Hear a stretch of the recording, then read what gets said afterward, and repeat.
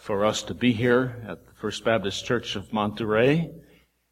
For many, many years, I have taught in theological seminaries. And one of the schools I taught at was in Maryland, just outside of Washington, D.C.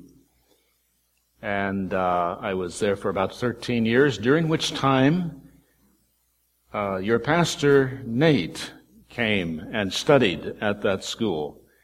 And that's where we first got acquainted.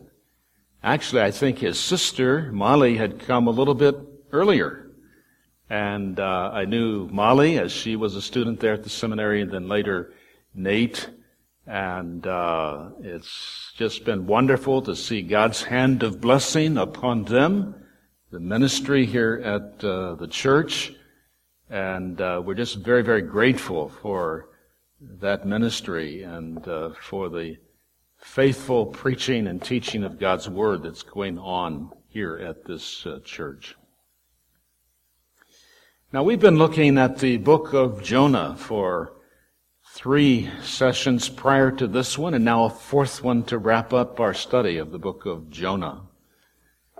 And Jonah, in some ways, is a pathetic character in the Bible.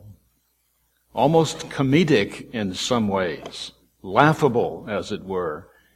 Because Jonah is, on the one hand, a servant of God.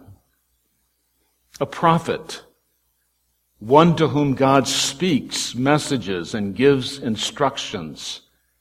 And Jonah, as a servant of God, is supposed to be one who obeys God's commission on his life and does what it is that God tells him to do. But as we have seen, this 8th century prophet, this man Jonah, whose name in Hebrew means dove, his name speaks of gentleness, and yet it turns out he's pretty hawkish in his attitudes.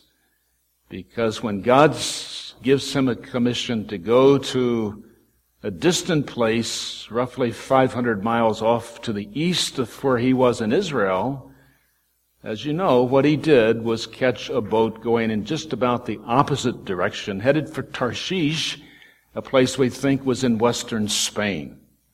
And so Jonah is one who is running from God's commission on his life. And God's activity with Jonah is not that different from his activity with us. He arrests us in our disobedience. He interferes with our attempts to get away from him.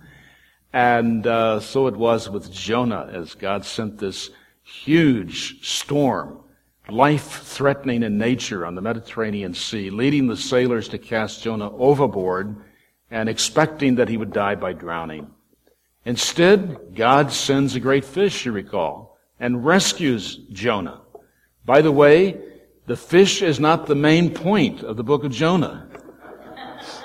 If you mention Jonah, most people immediately think of the big fish. Well, that fish occupies only a couple of verses in the book of Jonah. It's not the main point, and it is, however, God's vehicle of deliverance, salvation, as it were, as the fish rescues Jonah from death by drowning. And so we have God's miraculous intervention in that regard. Now, in chapter 2 of Jonah, we found Jonah expressing thanks to God in a very sophisticated poem that we find in verses 2 through 9 of chapter 2. And he sings, as it were, this song of thanksgiving, giving thanks to God for God's deliverance. And then the Lord renews his commission on Jonah's life. And when we find him in chapter 3, the word of the Lord is coming to Jonah a second time, instructing him to go to Nineveh and preach the message that God is giving to those people. This time, somewhat half-heartedly, Jonah obeys. And what does he expect as he preaches this message that God has given to him? He's hoping that God will be true to his word and that in 40 days, Nineveh will be overturned. Well, we have seen that this word turn or overturn can have multiple meanings. It can be destructive in nature, overturned in the sense of destroyed. That's what Jonah's hoping for. Or turning can have the sense of conversion, turning away from what one was doing and turning to God. And that's exactly what happens in chapter 3. The Ninevites turn to God. Surprisingly, these awful people, guilty of such wicked things, turn in belief to God. They fast, they put on sackcloth, they toss ashes upon themselves, from the king to the lowest person, even the animal life, participate in a forced way in this fast and in this act of repentance. And so one of the themes of Jonah, the book of Jonah, is what we see right there in chapter 3, the notion that when people repent of their past evil, God is eager to embrace them and to extend forgiveness and grace to them. And in that sense, repentance trumps judgment. God would much rather embrace in love and forgiveness than to exercise harsh judgment. And by the way, even to this very day in Jewish circles, the book of Jonah, with its emphasis on repentance and turning to God, is read every year at Yom Kippur, the Day of Atonement. The book of Jonah for the Jewish community is a wonderful expression of this idea of the need for repentance and turning to God. And so on the Day of Atonement, each year, right up to the present time, the book of Jonah is read publicly as part of Yom Kippur, the Day of Atonement. We come now to chapter 4 of Jonah, and this will wrap up our study of this book. And we've backed up to chapter 1 there. Can you get me on over to chapter 4, please? And in chapter 4, a theme is going to emerge that could be expressed this way. God's servants can be incredibly self-centered. Now, I hate to admit that to you folks. Nathan's one of the Lord's servants. I'm one of the Lord's servants. Many of you are servants of the Lord. But did you realize that as servants of God, all of us have the capacity of turning inward in our service for God and becoming self-centered in terms of what we expect as we go about trying to serve God? Every one of us is susceptible to this.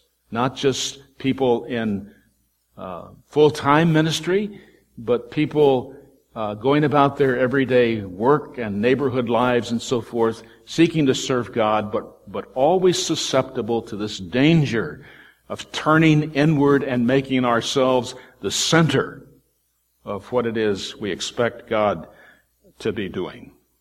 And so in Jonah 4, we're going to see one of God's servants who should be involved in a ministry of outreach, a ministry of sharing God's love with other people, a ministry of ministering to the needs of people who need not only to turn to God, but then to grow in their faith.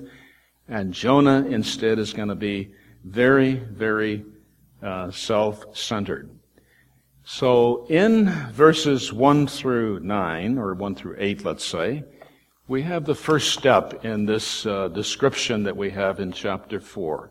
Verses 1 through 9, Jonah responds to the Lord's grace and forbearance. Let's read verses 1 through 9 of chapter 4. And remember, the context here is about the Ninevites having repented and turned to God. And verse 1 says, "But to Jonah this seemed very wrong, and he became angry. He prayed to the Lord, 'Isn't this what I said, Lord, when I was still at home? That is what I tried to forestall. by fleeing to Tarshish. I knew that you are a gracious and compassionate God, slow to anger and abounding in love, a God who relents from sending calamity.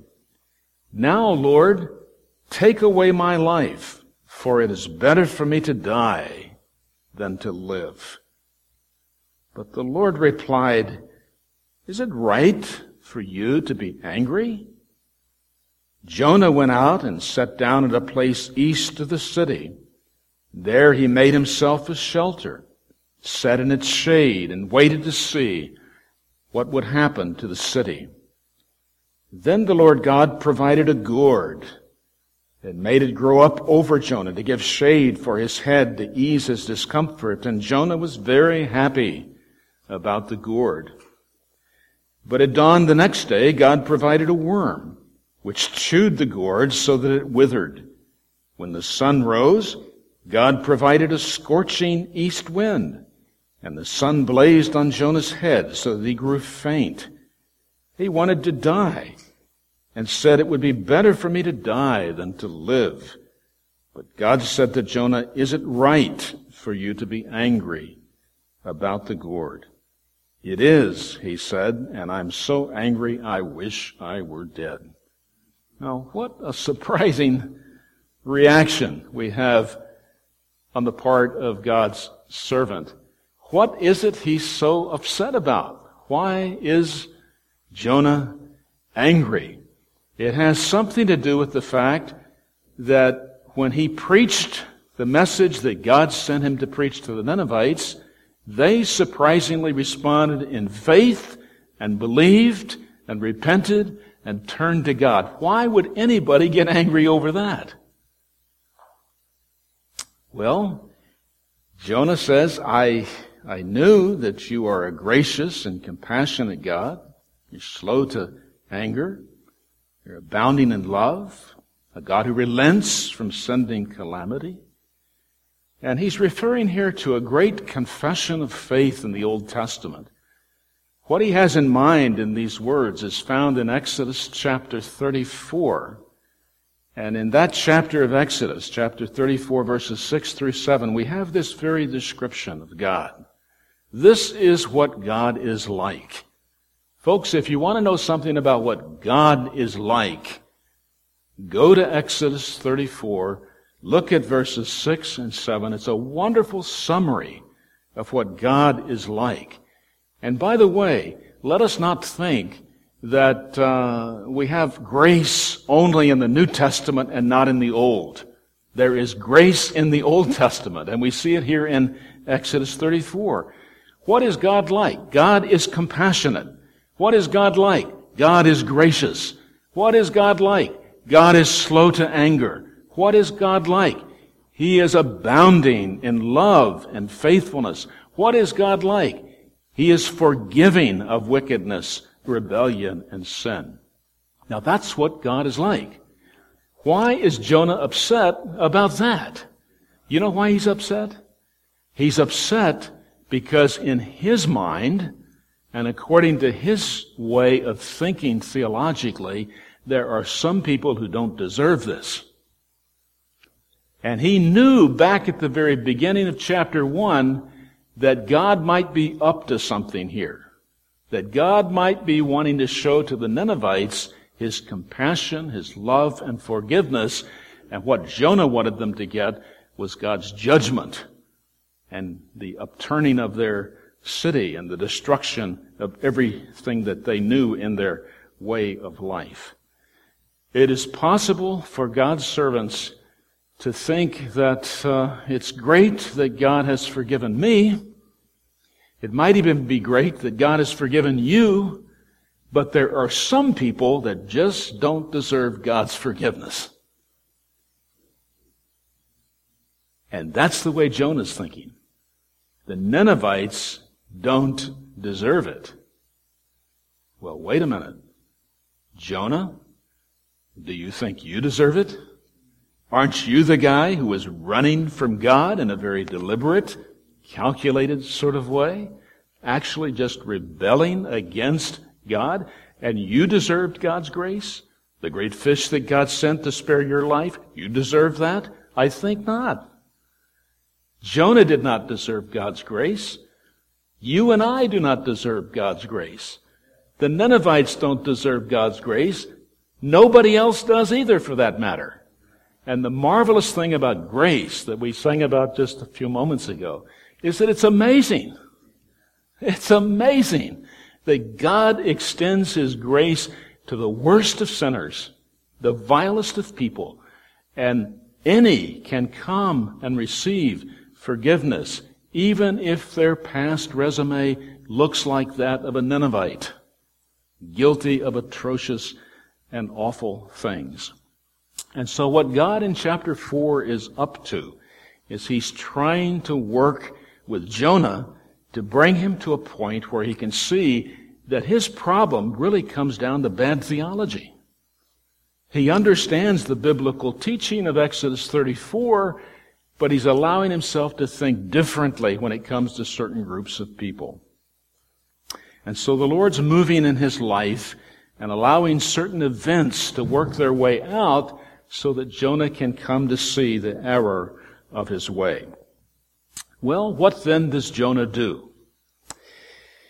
He goes out in verse 5 and sits down at a place on the east side of Nineveh, and he makes himself a little lean-to, a little hut, a little shelter.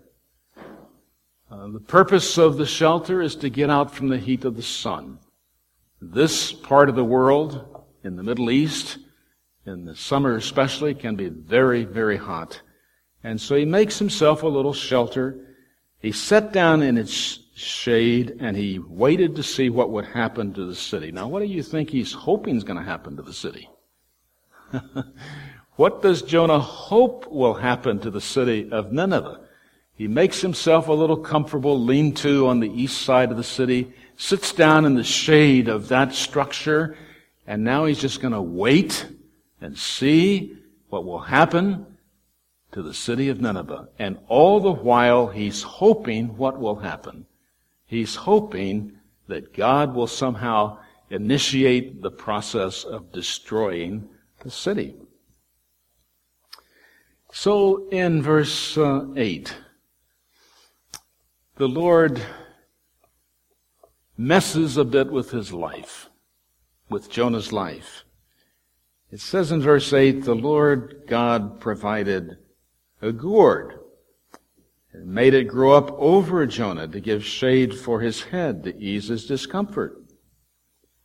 Now, I mentioned in one of the previous talks that in the book of Jonah, this word provided or appointed is used 4 times and becomes kind of a literary thread that connects things together in the book of Jonah.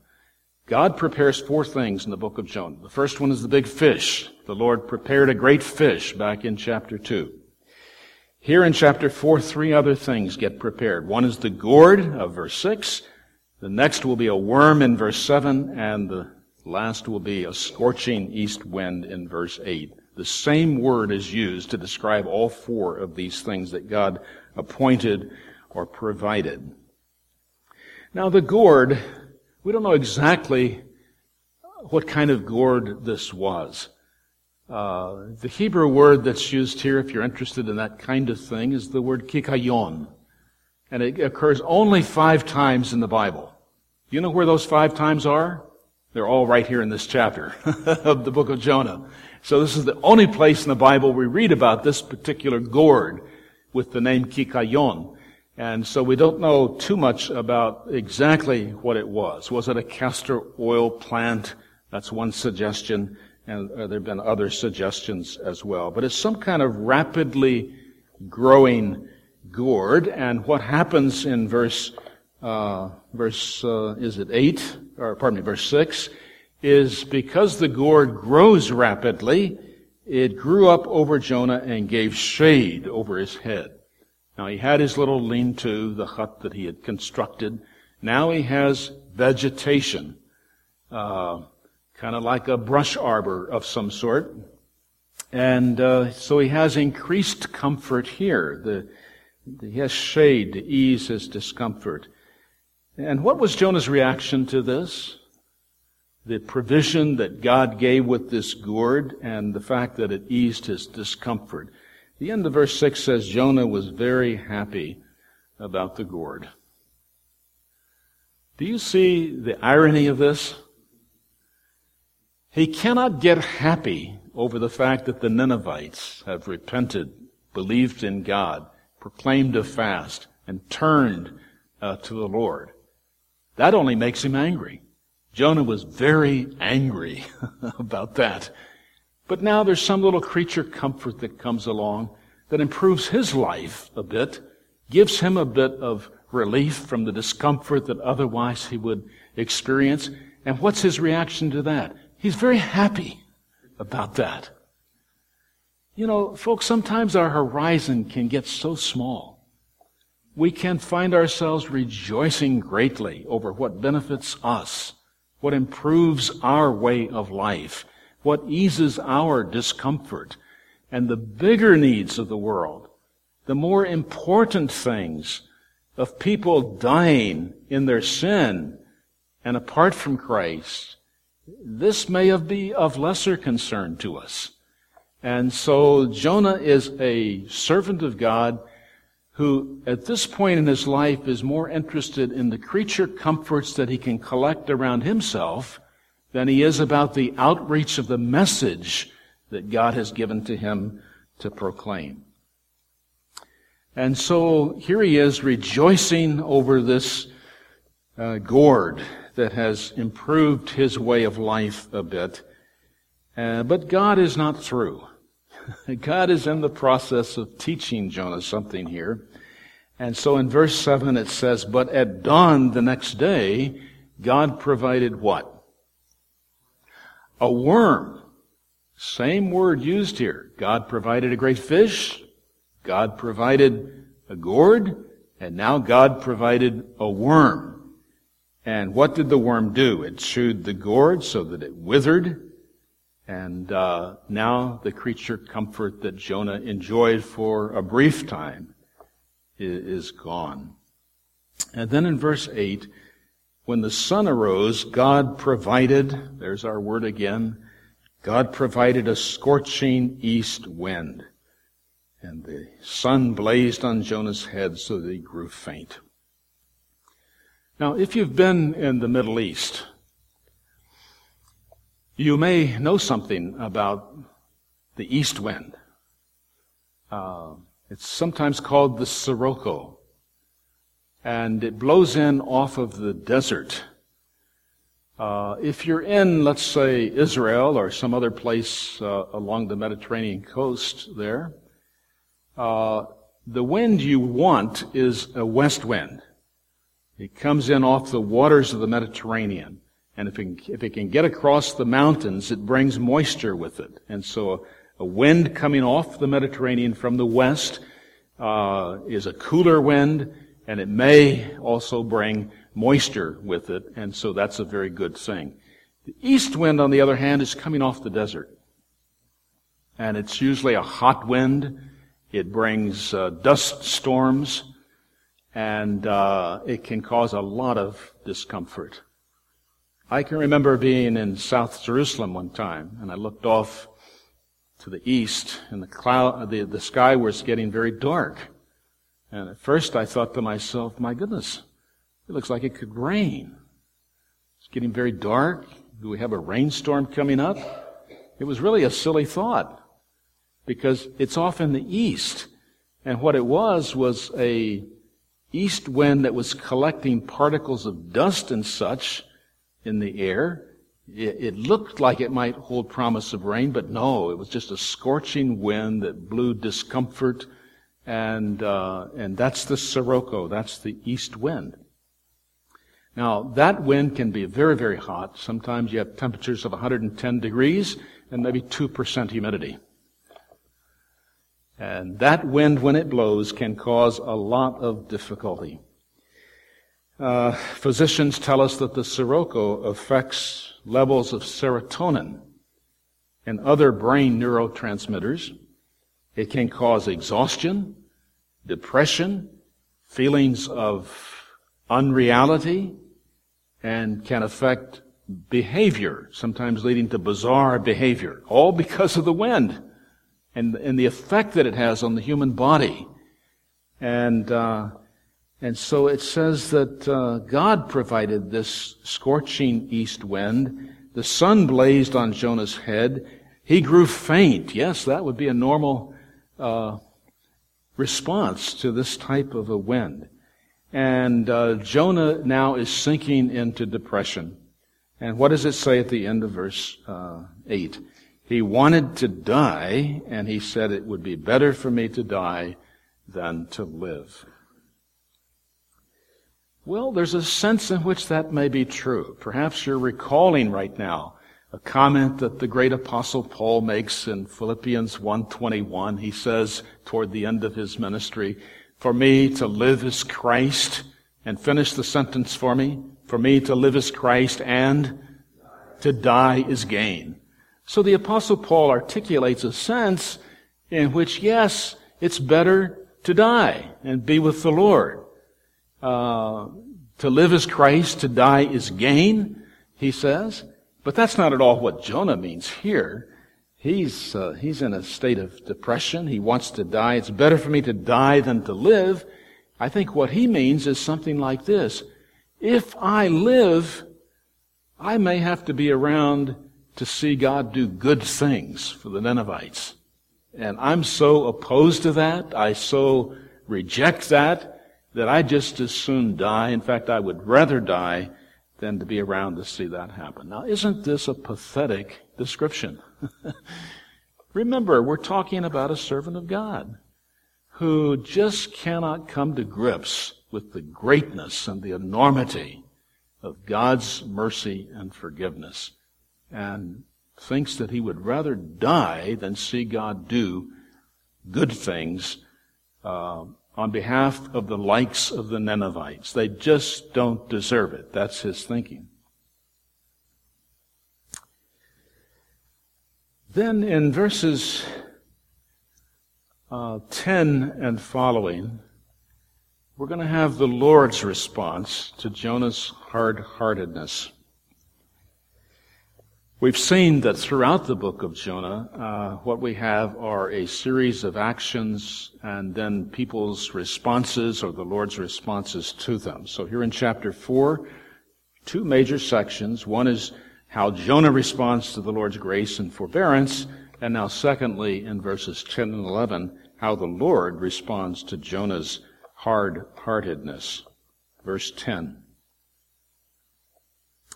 But the Lord said, "You have been concerned about this gourd, though you did not tend it or make it grow. It sprang up overnight and died overnight. And should I not have concern for the great city Nineveh, in which there are more than 120,000 people who cannot tell their right hand from their left, and also many animals?" And surprisingly, the book of Jonah ends right there with a question that is asked, but isn't really answered. God asks a question. Should I not have concern for the great city Nineveh, in which there are more than 120,000 people who cannot tell their right hand from their left, and also many animals? ? Well, what is the answer to the question? Is it yes or is it no? The answer is yes. Shouldn't I have concern for these folks and even for the animal life that is around the city of Nineveh, these many animals? The answer is yes. Did Jonah reach that answer? Did he come to a point where he agreed with what God was trying to tell him? The story ends without answering that part of the question. I hope he did.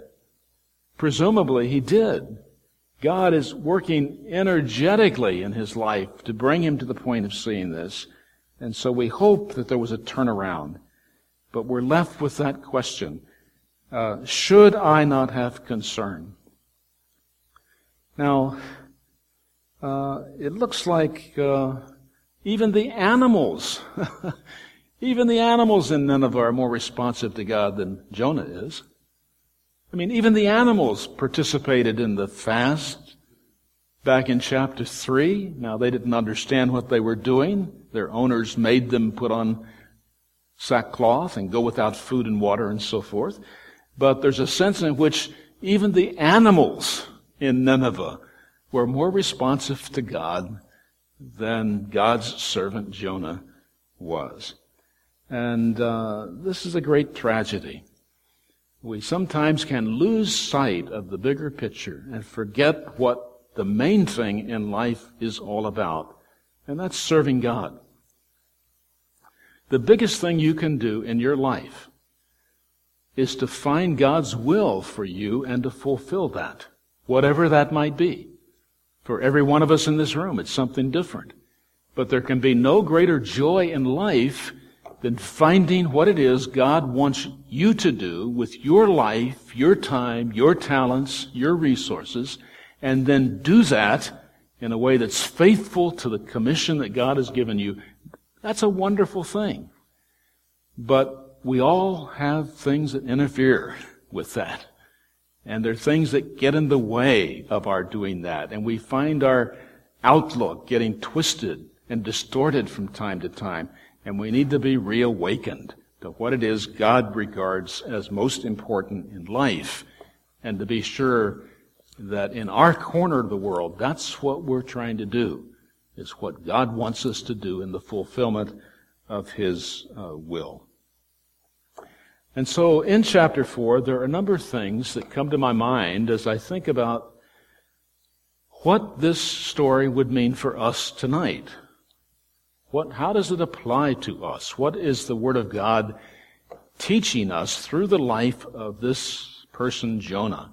And a number of things come to mind. Here's one. God's grace extended to others can lead to resentment, bitterness, and withdrawal on the part of His servants if they forget their own neediness. Now, this is what's happening with Jonah. In focusing on the unworthiness of the Ninevites, Jonah has forgotten what? He has forgotten